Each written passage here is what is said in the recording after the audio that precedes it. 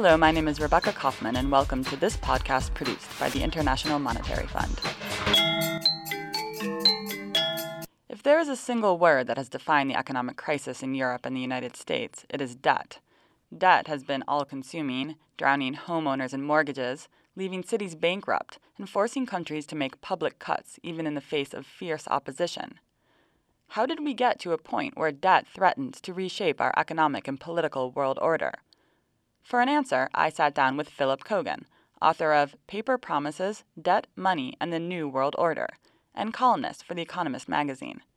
In his new book, Coggan writes that this is not the first time in history unsustainable debt levels have meant drastic changes for how the world does business.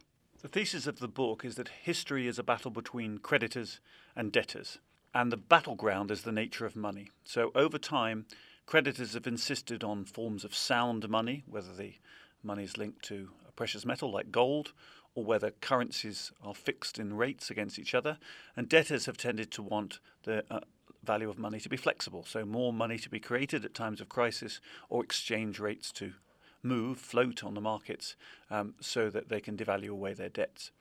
And what's happened in history is we've had a series of periods in which debts have built up. There has been a crisis, the 1930s, the 1970s, and now.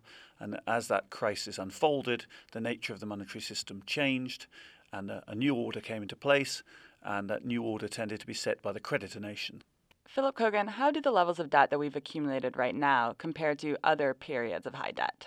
Well, we have much higher levels of total debt relative to economic output GDP than we have before. There have been moments in history when governments have had higher ratios of debt to GDP than they have now. But we haven't had debt right across the economy, in the consumer sector, in the corporate sector, in the banking sector, in the same way that we've had today. We're talking about most of the developed world, things of 300 to 400% debt levels of GDP. And of course, we saw in Ireland and Iceland sort of 7 to 9 times debt levels to GDP. So these are pretty much unprecedented in history, yes. There are sure to be implications for such high levels of debt. What will they be? Well, the reason the book is called Paper Promises is that debt, like paper money really, is a paper promise. And I could throw in also the promises governments have made to citizens in the form of benefits like pensions and healthcare. Not all these promises can be honoured. That's the implication of these very high debt levels. And so economic history going forward is all going to be about a battle to decide who gets the wrong end of the stick. So we will see taxpayers battling public sector workers, we'll see the young battling the old, the rich battling the poor, and some countries battling, not in a military sense, but arguing with other countries about how much debt they should pay off and how much should be forgiven. How does your thesis about debt levels relate to what went on in the housing market in the United States in recent years? We have to go back, really, to 1971. And in 1971, the last link between paper money and metal was removed. When President Nixon got rid of the gold window, he removed the linking of the dollar to gold and ended the era of floating exchange rates. Since then, we've been in a unique era in history in which there's been no anchor to money at all. Now, during that period, there's been no constraint on the amount of credit that could be created.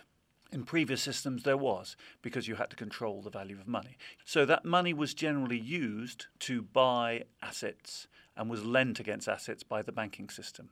So we had a huge rise in debt level to GDP, huge surge in importance in the finance sector, a unprecedented rise in valuations in first the stock market, and then when the stock market collapsed in early 2000 and central banks cut interest rates, the speculative activity moved to the housing market in the US. And it moved there for a couple of reasons. One is that it was almost the last thing to buy because there was an argument that house prices would never go down, and there's no surer way of creating a bubble than to argue that a price of an asset can never go down. And the second reason was that there was a need for safe assets which with a attractive yield, which had been created because the Asian central banks had been buying treasury bonds and forcing down treasury bond yields. So suddenly investors were looking for something else to invest in, and bonds linked to mortgage loans became that attractive factor. So that's really why the pressure built up in the housing market in the US.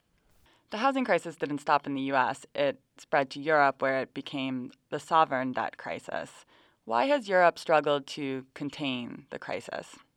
The bargain in Europe has been that the northern European countries will lend the southern European countries money, provided that the southern European countries go for austerity programs. The problem with that bargain is that southern European economies have been in recession.